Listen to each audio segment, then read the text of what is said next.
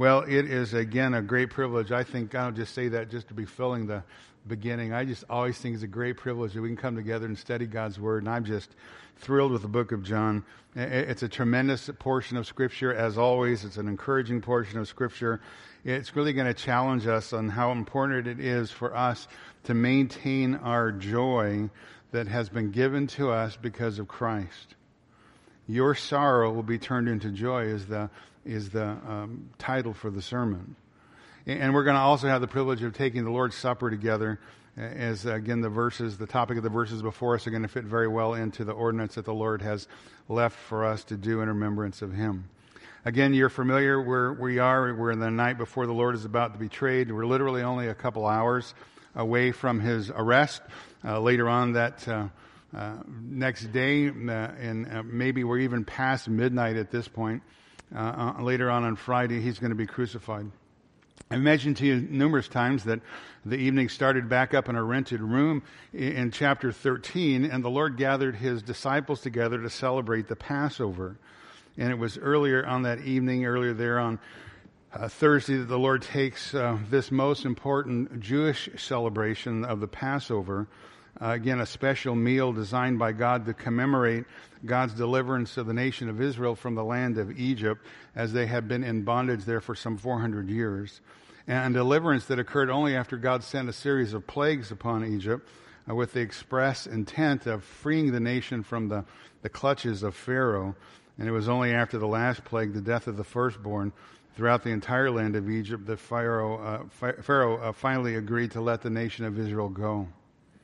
And again, as you remember, the Passover meal was a memorial of remembrance of Israel's physical deliverance from Egypt via a blood sacrifice.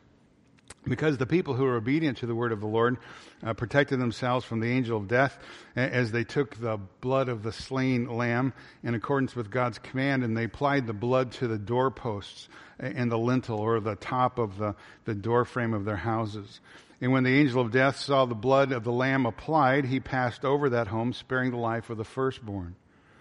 But this evening, the Lord has taken that most important Jewish celebration, and He's transformed the Passover meal into the first Lord's Supper. He's changed it from a remembrance of God's physical deliverance of Egypt and their bondage to Egypt to now celebrating the Lord's deliverance from something even greater, that being God's deliverance by blood of our bondage to sin. Again, the bread and the wine of the Passover meal merely representing the body and the blood of the Lord Jesus Christ. So I think it's tremendously important for us to remember that, to have that in the back of our minds, again, this last evening together with the disciples as it comes to a close. Because the next day as it comes, Friday afternoon, there is going to be Jesus Christ, who is the perfect sacrifice. The perfect sacrifice offered once in a once-for-all time, never again needing to be repeated sacrifice, as the Lord Jesus Christ Himself fulfills the Passover. That's what Paul says in 1 Corinthians 5:7. Christ, our Passover, has been sacrificed. Because again, John says Jesus is the Lamb of God that was slain before the foundation of the world, right? The Lamb of God who takes away the sin of the world. So that's what's going to happen. That's what is happening. That's what He celebrated earlier. That's what's coming on the next day. At this moment, all the entire economy of God is about to be changed in a very short amount of time. On Friday, the Lord Jesus Christ is going to hang upon the cross of Calvary. The veil of the temple is going to be torn from top to bottom. The Mosaic law is going to be completely done away with, again, along with the Passover sacrifice. And all those things that once separated God and man are all going to be done away with. And men are going to be now able to enter into the very presence of God in this new age under what is known as the New Covenant.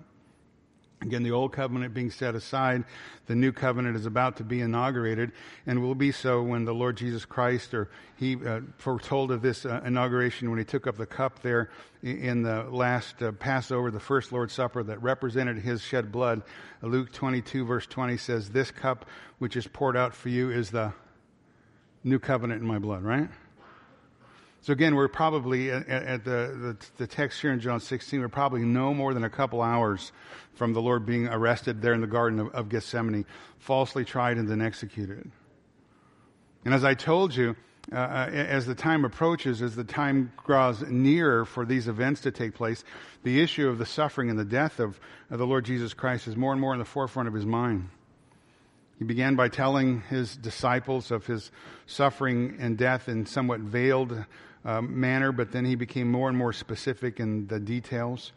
For example, Matthew 20, verse 17 says, as Jesus was about to go up to Jerusalem, he took the 12 disciples aside by themselves, and on the way he said to them, behold, we are going up to Jerusalem, and the Son of Man will be delivered to the chief priests and scribes, and they will condemn him to death, and will deliver him to the Gentiles to mock and scourge and crucify him, and then on the third day be raised up. Mark 9, verse 31 says, for as he was teaching his disciples and telling them the Son of Man is going to be delivered in the hands of men, they will kill him, and when he has been killed, he will rise 3 days later. But they did not understand this statement and they were afraid to ask him. So I told you before, the disciples, really, they have no category for a dying Messiah. He's told them what's going to happen. They have no category for a dying Messiah. Again, they rightly believe that Jesus is that Messiah. And again, associated with the Messiah all the way through the Old Testament was when the Messiah came, he would set up his kingdom. He would establish his rule in Jerusalem. He would destroy all of Israel's enemies. And he would rule the world from his throne there in Jerusalem, bringing salvation to that nation and again, a rule over the entire world. And that's exactly what they expected. And then all of a sudden he starts talking about dying. And that's confusing to them. That's obviously troubling to them. And not only that he is going to die, but the fact is that he's going to suffer and he's going to be executed. And again, not only is he going to suffer, but they're going to suffer with him because of their association with him. And again, they don't have a category for it. They can't process it. They don't understand it. And they don't want any more information because at this moment they're afraid to ask. They're afraid to ask. So not only do they not have a category for a dying Messiah, they certainly don't have a category for a resurrection. So again, when he says the Son of Man is going to be delivered into the hands of men, they'll kill him, but then once he has been killed, he will rise up 3 days later. And again, it says they don't understand the statement. They don't have a category. They're afraid to ask. They don't have a category. They don't understand the dying Messiah. They don't understand a resurrected Messiah. So all of this to say, as we've been following this story, at this moment, sorrow has filled their hearts. Sorrow in their hearts is growing. Again, he's told them they're going to leave, that he's going to leave. He's told them suffering and persecution is coming for him and for them. He's tried unsuccessfully to encourage them. John 14:1, remember, he says, let not your heart be troubled. Believe in God, believe in me. Verse 27 of that chapter, peace I leave with you, my peace I give to you, not as the world gives, do I give to you. Let not your heart be troubled, nor let it be fearful. Now look at John 16, verse 6. Even though he has said those things, right? John 16:6, because I have said these things, those very things to you, sorrow has, and here's the word, filled. Sorrow has filled your heart. Plereo, made full. Full to the max, full to the top, cause to abound. What he's saying is that sorrow at this moment has pushed out every other emotion. Sorrow completely dominates them. Sorrow has taken over in spite of the Lord's words to try to be an encouragement to them and try to encourage them by the truth.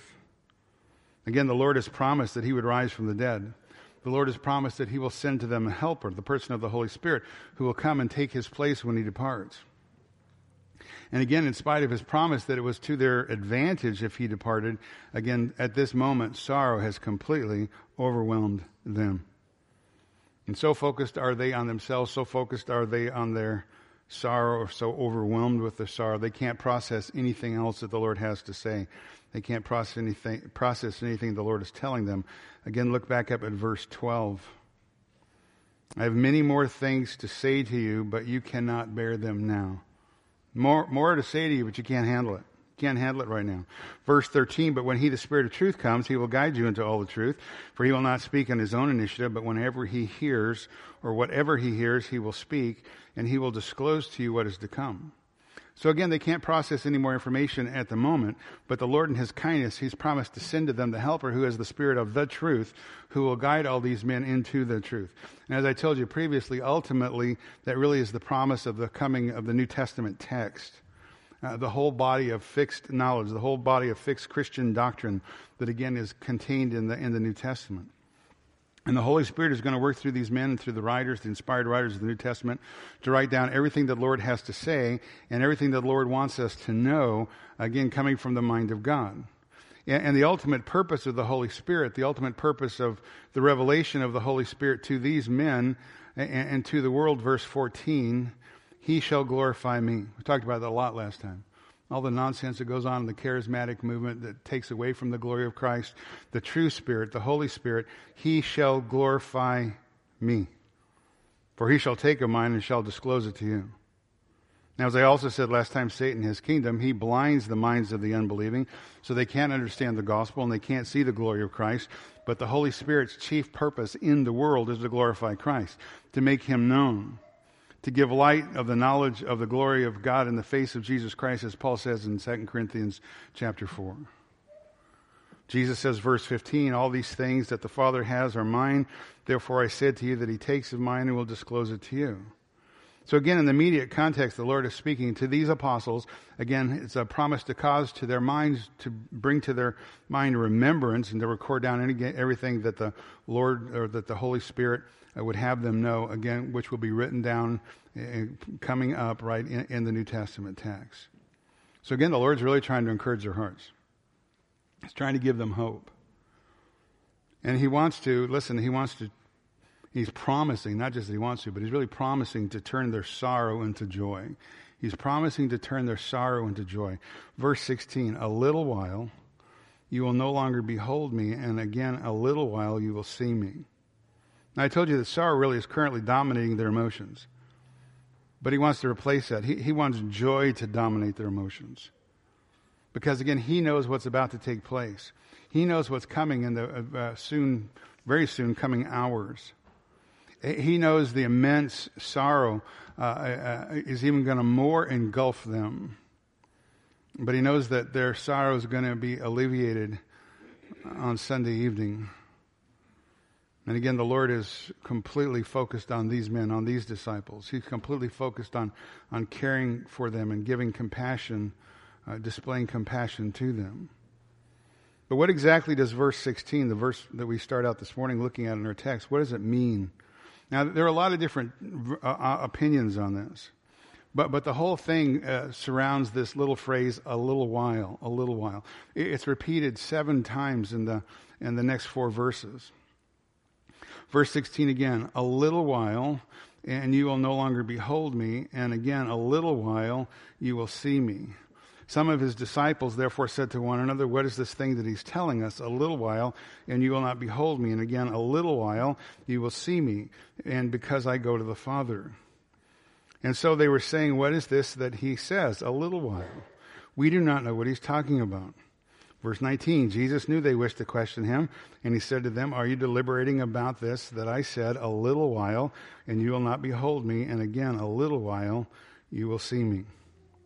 So a little while, what does that mean? Well, the Lord used it earlier. He used it back in John chapter 7, for example. He used it as a reference to the time remaining before his departure. John 7, verse 33, for a little while longer I am with you, then I go to be with him who sent me. And in that context, it's just months. So it's months away. So it's a little bit out there. John 12, verse 35, for a little while longer the light is among you. That's probably just days before he departs. John 13, 33, excuse me, little children, I am with you a little while longer.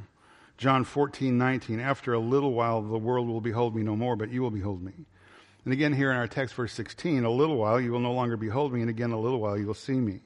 So it has to do with a time factor. And the issue between the commentators concerns really how the second a little while, that phrase is used. Everyone, for the most part, would agree that the first a little while must be referring to the events surrounding the cross that are upcoming. A little while you will no longer behold me. But then the second time, and a little while you will see me, that's where the disagreement comes amongst the commentators. Now, there's probably enough confusion out there. There's always confusion amongst the commentators, but there's enough confusion amongst the disciples. We see that evident in the statement, verse 18, and they're saying, what is this he says? What is this that he says a little while? We don't know what he's talking about, right? So we'll put that right up front.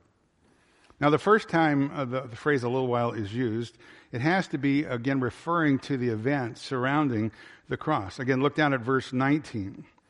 Jesus knew that they wished to question him, and he said to them, are you deliberating together about this, that I said a little while, and you will not behold me, and in a little while you will see me? Verse 20, truly, truly, I say to you that you will weep and lament, but the world will rejoice. You will be sorrowful, but your sorrow will be turned into joy. So again, it's the events that are already sad, right? Sadness has overfilled their emotions, but the coming events of the cross is going to cause them even greater sorrow. You will weep and lament, but the world will rejoice.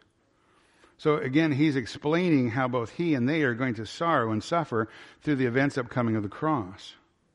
But then look very carefully. He says, you will be sorrowful, but your sorrow will be turned into joy. And that's a very important point we're going to come back to just in a moment. That through the cross and through the suffering of the cross, their sorrow is going to turn into or give way to joy.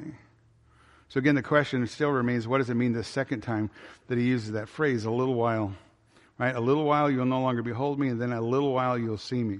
Now, there are three major lines of thinking, three different lines of thoughts or interpretation, if you will. Some, again, suggesting because the disciples don't understand what he's saying, again, in that verse 18 passage, maybe the ambiguity by the Lord is intentional. Maybe the ambiguity perhaps suggests in the Lord's mind there's more than one meaning. Possible, but I'm not going to land there. But I'll just give you, that's a possibility. So again, what is he talking about? A little time when he will not be seen, and then some time will be marked. That time will be marked by sorrow, and then by rejoicing in the world. And then a little while, another space of time, he's seen again, and they're going to become joyful, and their sorrow will be turned into joy. Well, let me give you just the three major lines right up front, and then we'll go back and work our way through them.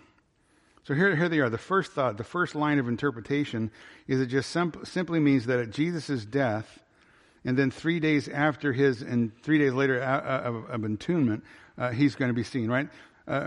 He's not seen, and then the resurrection follows. A little while you will not see me. There's the crucifixion, but then a little while you'll see me. So that's the first line of thought. Secondly, some suggest that this statement in verse 16 indicates a period of time before and after Pentecost. A little time you will not see me, but then a little while you'll see me. So some people say that phrase a little while means all of the events that are set in motion at his death at the cross. All that culminates in his death, burial, resurrection, ascension, and this is the kind of the kicker on this one, and the events of Pentecost. It's all included in there. So again, a little while you will not see me, then a little while you'll see me. Again, suggesting that the coming of the Holy Spirit at Pentecost, at that moment, then Christ is going to be seen again in a spiritual way because he's going to be seen in and through the person of the Holy Spirit. So that's the second line. The third line of thought is that perhaps this little while time frame is really a description of the age of the church. Again, Christ, the events take place at the cross. Christ is dead, buried, raised after the resurrection and ascension. A short time, a little while, really in thinking about eternity. And compared to that, the age of the church, that's a possibility. That's what it means, a little while. You're not going to see Christ again with your physical eyes until after the return of the Lord in glory at his second coming. Then you'll see him face to face, and then all of our sorrows in this world will be turned into joy. So those are the three main lines of argument. So let's go back and kind of unpack those a bit and look a little deeper and to see which one probably best fits. Again, the first one concerning his death and resurrection. A little while you will no longer behold me, and again, a little while you'll see me. Now, obviously, at first look, this one has a tremendous amount of merit. And many say this is the obvious and natural interpretation because of the context. He's trying to encourage the disciples because of the events that are upcoming. And again, it's the eve of his arrest. And when he is arrested, from that point forward, he's going to be separated from them and they're going to sorrow. And their sorrow is going to increase at his crucifixion and death. A little while, first one, a little while, literally just hours away, and you will no longer behold me. But then, a little while, 3 days later, right, you will see me. And again, those who hold to the this interpretation say the second little while speaks of his resurrection. It's a strong possibility. Point number one has a lot of merit. Again, although the Lord in his kindness is trying to prepare his disciples for what's coming, again, their sorrow is just so much they just can't understand anything. They're having a hard time listening to what he's saying to them. So again, the events that are just going to unfold in the next few hours, he's suddenly taken from them, he's crucified, and obviously they're plunged into absolute despondency. Look down at verse 20. You will weep and lament. Not just sorrow. You will weep and lament. Now, obviously, they're going to have a great amount of sorrow because of their loss of him. I mean, they loved the Lord. They wanted to be with him. They were with him. And he's going to be gone forever. That's what they thought. He's going to die. And again, we're all familiar in this world with the sorrow that death and separation brings in a fallen world. We understand that kind of sorrow when someone whom we love passes away. But in some sense, this loss here is even greater than that we would suffer, because Jesus is the Lord of glory. Jesus is the one whom they rightly, truly believed was the Messiah. That's who he is, and now he's gone. He's dead. He's been removed. And then on top of that, there's a terrible injustice of the whole events that must have overwhelmed them and added to their sorrow. Again, the terrible injustice and the horror of the crucifixion. For 3 years, they walked with the Lord Jesus Christ. They lived with him. They knew that he was innocent. They knew of his great love. They knew of his great compassion. But then he was arrested and charged on false charges. And then he's given a mock trial. He's, again, falsely accused, charged with blasphemy by the religious leaders who are themselves the true blasphemers. I mean, even Pilate, who is a pagan, even he knows after he examines Jesus that Jesus was innocent. And he told the crowd that very truth, that he was innocent. Jesus was innocent. And what did the crowd do? They cried out for his blood. They demanded that Pilate would have him crucified. They yelled out, crucify him, crucify him. So again, the disciples' sorrow is going to be overwhelming. He's gone. He's been grossly mistreated. He's been unjustly tried. And again, they knew without a shadow of a doubt that he was absolutely innocent. But on top of that, additionally, while they lament, the world's going to celebrate. Again, look there at verse 20. You will weep and lament, but here it is, the world will rejoice. The world, again, we talked about this a lot lately, right? The anti-God, anti-Christ system, the anti-Scripture world system that is ruled by Satan and his demons and all the ungodly and unregenerate men and women of this world. You will weep and lament, but the world will rejoice. Again, the world represented in the context of the story is represented by the Jewish religious leaders. They weren't sorrowing by the loss of Jesus. They're actually going to rejoice, right? They're jubilant. Jesus is out of the way. Now he's no longer a problem to them. Again, the scribes and the Pharisees, the religious leaders of the day, they're rejoicing. They who represent the spirit of the age, they're jumping up and down, as it were, and they're saying, at least we got rid of him. But the sorrow of the disciples is overwhelming and growing. Jesus is dead. Jesus is gone. There's been a terrible injustice in the whole thing. And that sorrow is increased because of that. And then their sorrow is increased because of the wicked world's reaction to the murder of Jesus. And then on top of that, you compound all the horrors of the crucifixion, all the horrors of the cross, where Jesus' arms and legs are nailed in torment to a wooden beam, and he's lifted up in a shameful condemnation, all the physical agony of the cross. And then the tremendous spiritual torment of the cross is awful. So much so it causes the Lord Jesus to cry out, my God, why have you forsaken me? I mean, so again, these upcoming events, this must add to the compounding horror and sadness of their heart. This must have broken their hearts. You'll weep and lament, but the world will rejoice. So again, we understand that. We look back to a certain extent. We look back at the horror of the cross, and historically, rightfully so, we see the sorrow of the whole event. We lament over the way Jesus was mistreated, unjustly arrested, murdered by crucifixion. And we even continue to lament in our own day the way the world treats the Lord Jesus Christ. Even in our day, the sinless one, the one who gave himself because of his great love, the world uses his name as a common curse word. And we mourn over that. We mourn over the fact that the world has rejected the truth. Not only has the world rejected the truth, but the world has a complete contempt for the person of the truth. Again, we continue to see how Jesus is mistreated even in our day. And then I mean, it just keeps piling on. And then on top of all of that, you can't overlook the issue when you read verse 20. You're going to weep and lament. Again, the disciples rightly believed that Jesus was the Messiah. And at this point, and the points that come after the cross, obviously, they've got to be tremendously disappointed. Because all the expectation they had of the Messiah coming, setting up his kingdom, ruling from Jerusalem, are not going to come to pass, at least not yet. Remember, after the resurrection, the Lord appears to his disciples walking there on the road to Emmaus, Luke 24. And at that moment, when the Lord starts walking with them, they are unaware that it is he speaking to them. Luke 24, verse 17, he said to them, "What are these words that you're exchanging with one another as you're walking?" And they stood still, looking sad, the text says. Verse 19 says, "Jesus the Nazarene, who was a prophet, mighty in deed and word in the sight of God and all the people, and the chief priests and the rulers delivered him up to the sentence of death and crucified him." And here it is, verse 21 of Luke 24, "But we were hoping that it was he who was going to redeem Israel. Indeed, besides all of this, it's the third day since these things happened." I mean, you can hear the discouragement in their voice. You can hear the disappointment. All their hopes, all their dreams have been shattered. And I think you also see that in the attitude of Thomas in John 20, verse 25, when he's been told that Jesus is alive. Again, John 20, verse 25, the other disciples therefore were saying to him, to Thomas, "We've seen the Lord." But he said to them, "Unless I see his hands and the imprints of the nail, and put my finger into the place of the nails, and put my hands into his side, I will not" what? "I will not believe."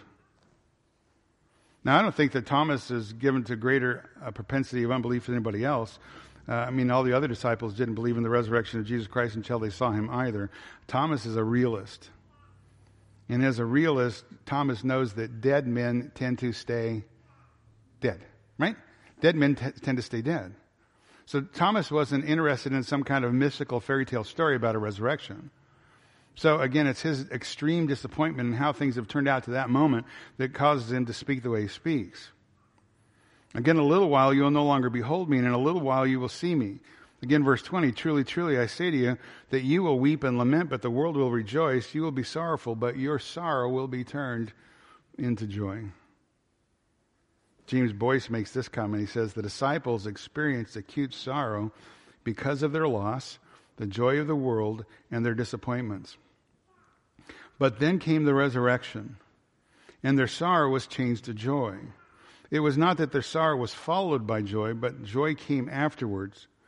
That sorrow was that joy came afterward, but what was sorrow still remained. No," he says, the sorrow itself was changed into joy. And what had been the cause of their sorrow before was now in equal measure joyous. Before the resurrection, the death of Christ appeared to be a total tragedy.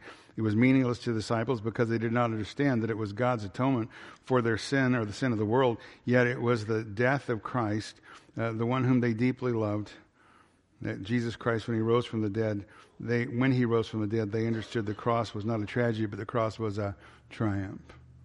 Perspective changes after the resurrection. So let me read that again. It says, when Jesus rose from the dead, they understood that the cross was not a tragedy, but a triumph. So Jesus says, "You will weep and lament, the world will rejoice." Listen, but your sorrow will be turned into joy. Again, he's trying to give them hope and encouragement, trying to give them a different perspective that they can't understand because they can't see what's in front of them. Again, he's saying what had been the cause of their sorrow before will now be in equal measure joyous. Again, James Boyce makes a great comment that I don't know if you've thought about before, but I thought it was interesting. Boyce says this: "Did you ever notice as you read the New Testament that the cross of Jesus Christ is never referred to in a tone of sorrow?" Stop and think about that. Do you ever notice as you read the text of the New Testament, the cross of Christ is never referred to in a tone of sorrow? It is true that when the disciples tell of their own feelings during the 3 days between the crucifixion and the resurrection, as they do in the Gospels, they reflect in a historical way they were in sorrow then, but afterward, whenever they wrote about the cross, they spoke of it not as a cause for sorrow, but a cause for great joy. Even Paul speaks of the cross as his glory in Galatians 6:14. Boyce says, if there were nothing but the crucifixion, glorious as that might be, we would not understand it. and it would be a cause of sorrow for us. But having had a resurrection, having known that the one who was crucified and buried rose again on the third day, according to the Scripture, as the Bible tells us, we rejoice in that cross, which is now seen as victory. You're going to weep, you're going to lament, the world's going to rejoice, but your sorrow will be turned into joy. That's a biblical perspective. So again, the first line of interpretation, verse 16, a little while, right? Literally just in hours, you will not see me, but then you will see me again. It just simply means that Jesus' death, then his entombment, 3 days later, he raises from the dead, and the resurrection that follows, they see him again, and they're overwhelmed with joy. That's probably the most popular interpretation of the three. Now we're going to skip over number 2, and we're going to go right to 3 just for a couple minutes here. So we're going to skip over 2. I'll come back to it. But we're going to go to the third line. A little while you will no longer behold me, and again a little while you will see me. Now, some people believe that Jesus, again, is speaking of the first little while, again, the events of the cross, and then his resurrection, ascension. And then the time of the church. It's all encompassed. And again, the time of the church, the 2,000 years that it's been going on at the moment, is a relatively short period of time in light of eternity. So for a little while, we're not going to see him. A little while, you will no longer behold me. But after the Lord returns again at his second coming, he comes in glory, the world, the church will see him. And then again, all of our earthly sorrows are going to be turned into eternal joy. And again, the second time, a little while you'll see me. So some people believe it's really the age of the church, that little while. That's what he's talking with. Now, you look at that one, you go, well, it's got some things that are true. We all believe that the Lord is coming back a second time, amen? Right? We believe that's reality. But I think that interpretation is probably a little hard to accept in the context, that this is exactly what he's saying to these men at the moment. So I think the third option is a little bit forced. They certainly wouldn't have understood from their perspective, especially when you consider the fact that who is he speaking to? He's speaking to them, okay? You, right? You. Speaking to them. He's speaking to the 11 disciples. And none of the 11 disciples are going to be around at the second coming. Again, for a little while, you will no longer behold me, and in a little while, what? You'll see me. So I'm not quite sure that we can go with interpretation number 3. Got number 1, got number 3. You're used to me being out of order. It's good. So now we'll go back and do number 2. Might be a hint why I left this for the last one. A little while you will no longer behold me, and again, a little while you'll see me. Again, it has to do with the events of the cross, death, burial, resurrection, ascension, then the events of Pentecost. But again, in the context, he's talking, the context broader, right? He's been talking about the coming of the Holy Spirit. He's been telling them, they don't understand, but listen, it's to your advantage that I go away. Because if I go away, I'm going to send the helper. Look back up at verse 7. But I tell you the truth, it's to your advantage that I go away, for if I do not go away, the helper shall not come to you. But if I go, I will send him to you. And he, when he comes, will convict the world concerning sin, righteousness, and judgment. Concerning sin, because they do not believe in me. Concerning righteousness, right? And then he says this, verse 10. Because I go to the Father, and you no longer behold me. Verse 11, concerning judgment, because the rule of this world is but judged. We went through all of that. But again, honing in there in verse 10. I go to the Father. I go to the Father, and you no longer behold me. And I know a lot of your translations, the word see, S-E-E, is there. You no longer see me. The NAS has the word behold. Theoreo is the word. You no longer gaze, spectate at. You no longer view intently, attentively. A little while longer, and you will no longer behold me, again, theoreo. And a little while you will see. That word is a different word. So there's an intensity on the first one and just a kind of an observation by the second one. But I think here's the key.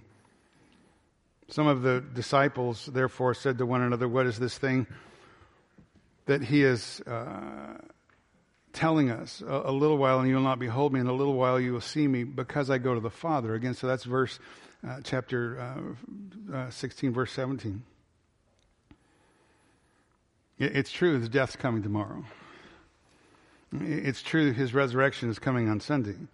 And then after his resurrection, he's going to stay around for 40 days before he ascends to the Father, according to Acts 1, and he's going to teach them. Therefore, at that time, from that time forward, a little while, you will no longer behold me. You'll no longer gaze upon me. You're going to lose sight of me. You won't see me because I've gone to the Father, and here's the key until. What's the next event after the ascension? Pentecost. Until the day of Pentecost. On the day of Pentecost, the Holy Spirit is going to be poured out. He's going to permanently indwell the genuine believer. And again, a little while, you will see me. How? Through the person of the Holy Spirit. You'll see me with greater insight. You'll see me with greater understanding, because the person of the Holy Spirit is coming, and he's going to pour out truth. And what does he do? He points everybody to me. He glorifies me. You're going to really see me. Now again, look back there at 7. I tell you the truth. It's to your advantage that I go away. If I do not go away, the Helper will not come to you. If I go away, I'll send him to you. Go back to John chapter 14 in verse 16.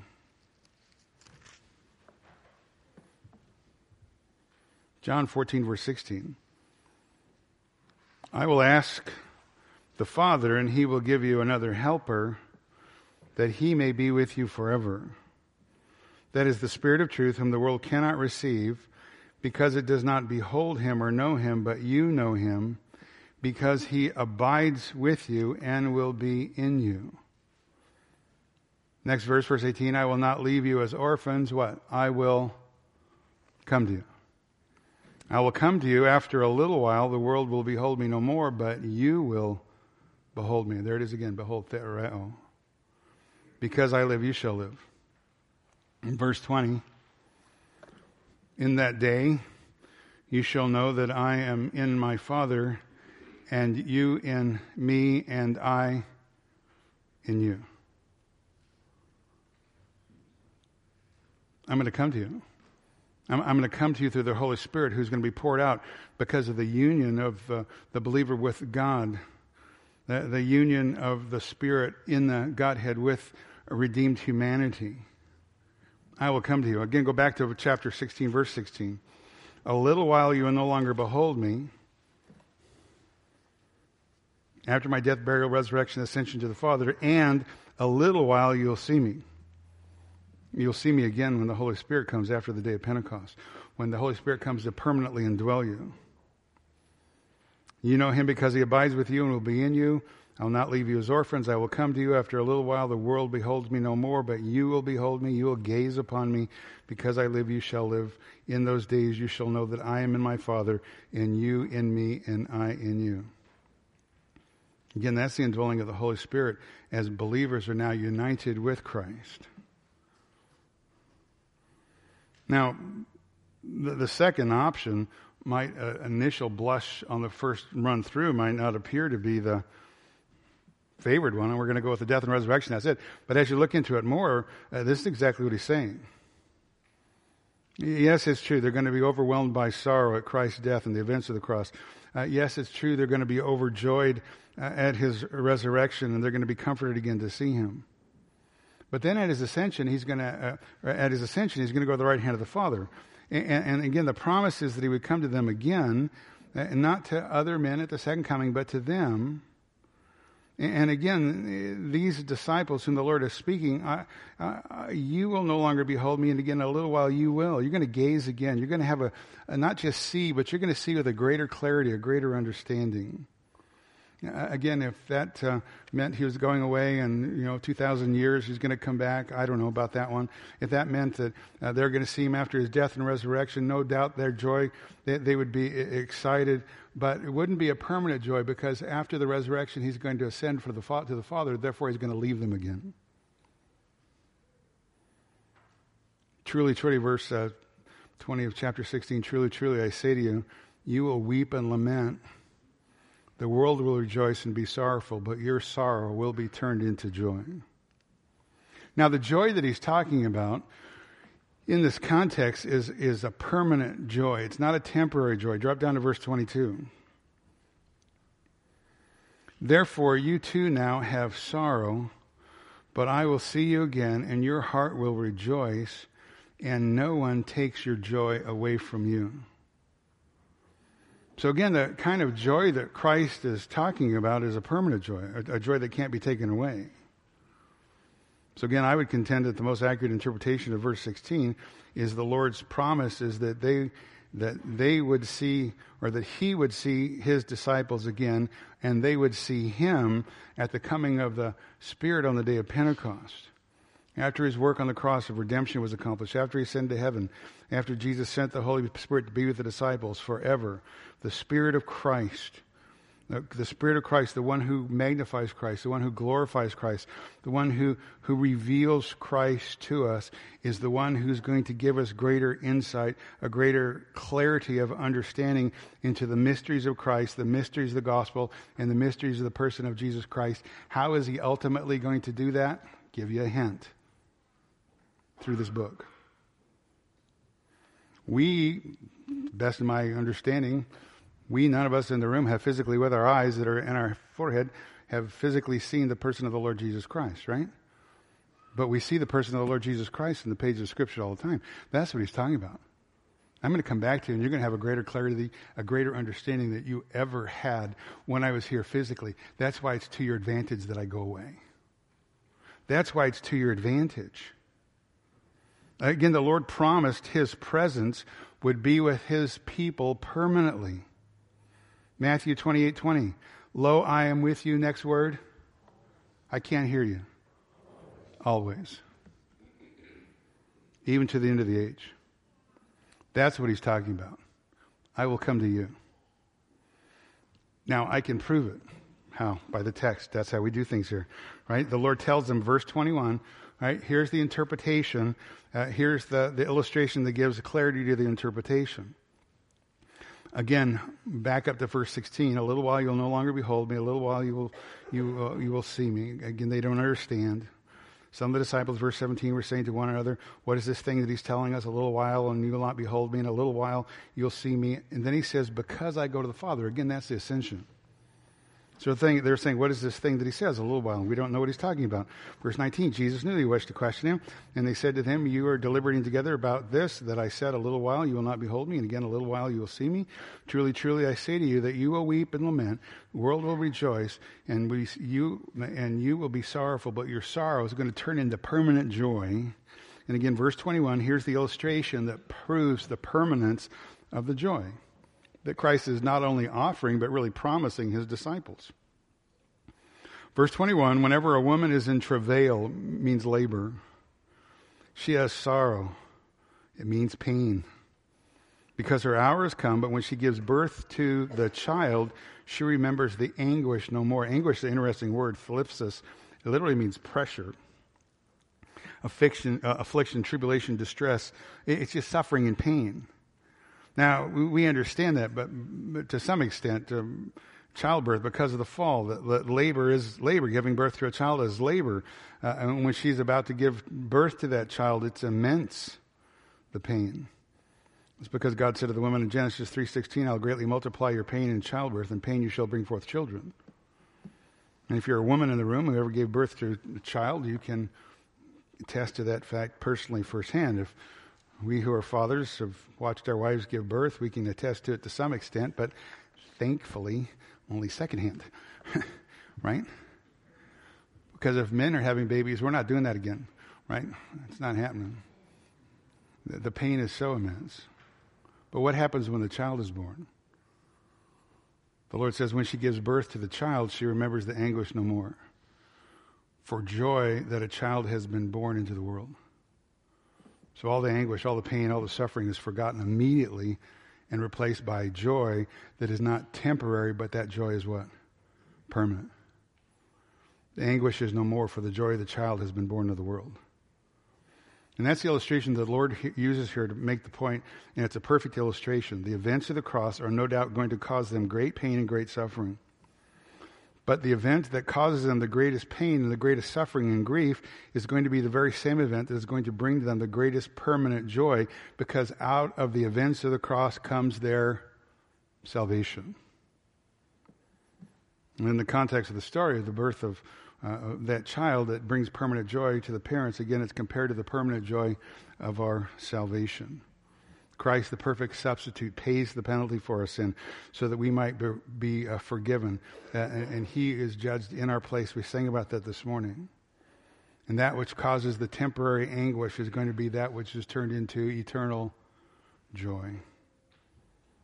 Again, verse 19, Jesus knew they wished to question him, and he said to them, you're deliberating together about this. He said, a little while you will not behold me, and again, a little while you'll see me.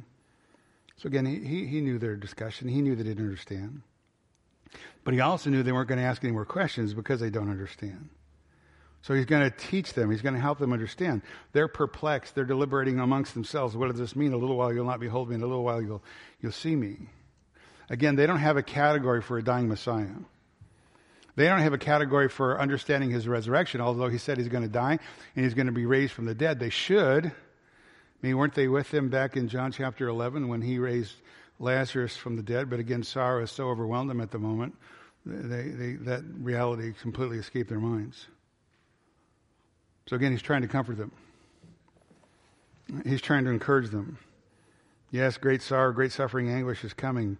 I'm going to depart. I'm going to ascend to the right hand of the Father, but I'm going to send you the Helper. And with the coming of the Holy Spirit, I will return. I will be with you. I will be in you. And I'll be in you forever. You fast forward to the New Testament, and you get a greater understanding of that reality. And the phrase that Paul always likes to use in his writing, 2 words, in Christ. There is now, therefore, no condemnation for those who are in Christ Jesus. Right? Romans 8, verse 9, you're not in the flesh, but in the Spirit. If indeed the Spirit of God dwells in you, but if anyone does not have the Spirit of Christ, he does not belong to him. If Christ is in you, though the body is dead because of sin, yet the Spirit is alive because of righteousness. But if the Spirit of him who raised Jesus from the dead dwells in you, he who raised Jesus Christ from the dead will also give life to your mortal bodies through his Spirit who indwells you. So closely intertwined, so closely interrelated are the members of the Godhead. All 3 members of the Godhead indwell the true believer. In Christ, with you, in you. Verse 20, truly, truly. The King James says, verily, verily. The NIV says, I tell you the truth. He's just trying to underscore the importance of what he's about to say to his disciples. Truly, truly, I say to you that you will weep and lament, but the world will rejoice. Again, the world represented by the false religious leaders, the Jewish religious leaders, the scribes and the Pharisees, they are going to rejoice. Those who so bitterly opposed him. And the body of Jesus is going to lie dead. The disciples are going to be devastated. They're going to be heartbroken. But that's not the end of the story. You will be sorrowful, but your sorrow will be turned into joy. Genomai is the word turn. It means to become or to come into existence, begin to be. I really think another way that you can say that your sorrow is going to begin to be joy, is the whole goal of the cross is your joy. The whole goal of the cross is your joy. The very thing that plunged the disciples into grief and despair is the very same event that is going to cause them their greatest joy. That's what caused them the greatest grief and despair is going to be the very same event that's going to cause their greatest joy. Because at the cross of the Lord Jesus Christ, our redemption was won. Forgiveness granted. Again, Christ paying our penalty as the substitute. Raised on the 3rd day because of our justification, Romans 4, verse 25. So again, the cross of the Lord Jesus Christ, on one hand, is the greatest tragedy, the vilest offense and miscarriage of justice by sinful men against a holy God, the greatest act of human wickedness. But God in his great grace, God in his great power, turns the greatest act of human wickedness into the greatest act of good for men. The greatest act of human wickedness into the greatest source of joy, because Jesus Christ takes our place, defeats death, and we are justified before God. Drop down to verse 22 again. Therefore you too now have sorrow, but I will see you again, and your heart will rejoice. So again, the heart of the believer rejoices because God has forgiven his sin in Christ. Justified. We stand under no condemnation, justified because of the resurrection. That's what the resurrection tells us, or Paul tells us concerning the resurrection, Romans 4:25 again. Again, the believer stands in a position of no condemnation. There is absolutely no condemnation for those who are in Christ Jesus. So again, not only are we forgiven and under no condemnation, we're in a new relationship with God. Now God in heaven is our Father, not our judge. Never again. And not only that, but the believer is permanently indwelled by the Holy Spirit, permanently indwelt by the Spirit of Christ. And now the Spirit of Christ is alive in us all who are genuine believers, empowering us, enabling us, never leaving us alone.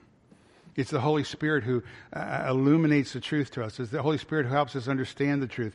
He opens our mind to the truth as it's recorded in the Bible and the New Testament in the context. He's the one who glorifies the person of Jesus Christ more and more.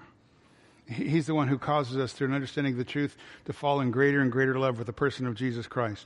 He's the one who's conforming us more and more to the image of Christ, making us look more and more like Him daily. You won't see me for a while, but I'll come back. I'll take up residence within you. And your heart will rejoice, and no one takes your joy away from you. Now, obviously, we live in a fallen world. There's wickedness all around us. It's things we cannot, should not rejoice in. But listen, the truth is the believer should be the most joyous person on the planet. The believer should be the most joyous person on the planet because their sins have been forgiven. They've been reconciled to God through Christ, and now Christ dwells in them. And no one can take our salvation away. Every genuine believer is secure eternally in Christ. Remember the words of Christ, John 10:28, I give eternal life to them. They shall never perish, and no one shall snatch them out of my hand. No one can take your salvation. Therefore, that is a cause for what? Permanent joy. That's why Paul says in Philippians 4, rejoice in the Lord always. And again, I'll say rejoice. We're not responsible for the circumstances around us in a fallen world, but we are responsible for our joy. Because that has been won for us at Calvary's cross by God's kindness and grace through the person of Jesus Christ. Your heart will rejoice, and no one takes your joy away from you. Again, the Christian should never live a joyous life. And again, just as sorrow once filled these men's hearts, Christ wants to bring understanding to them. He wants joy to be now the predominant emotion in the life of these men, the life of the believer, because again of Christ's tremendous love for them, because of His propitiatory work, His atoning work on Calvary's cross, His resurrection, His ascension to the Father, His permanent indwelling of those whom He loves, those whom He has called to Himself, those whom He has laid down His life for. Your heart will rejoice, and no one takes your joy away from you. Because when you understand who Christ is, and you understand what Christ has done for you, and you understand the fact that Christ lives within you, here it is, your sorrow will be turned into joy.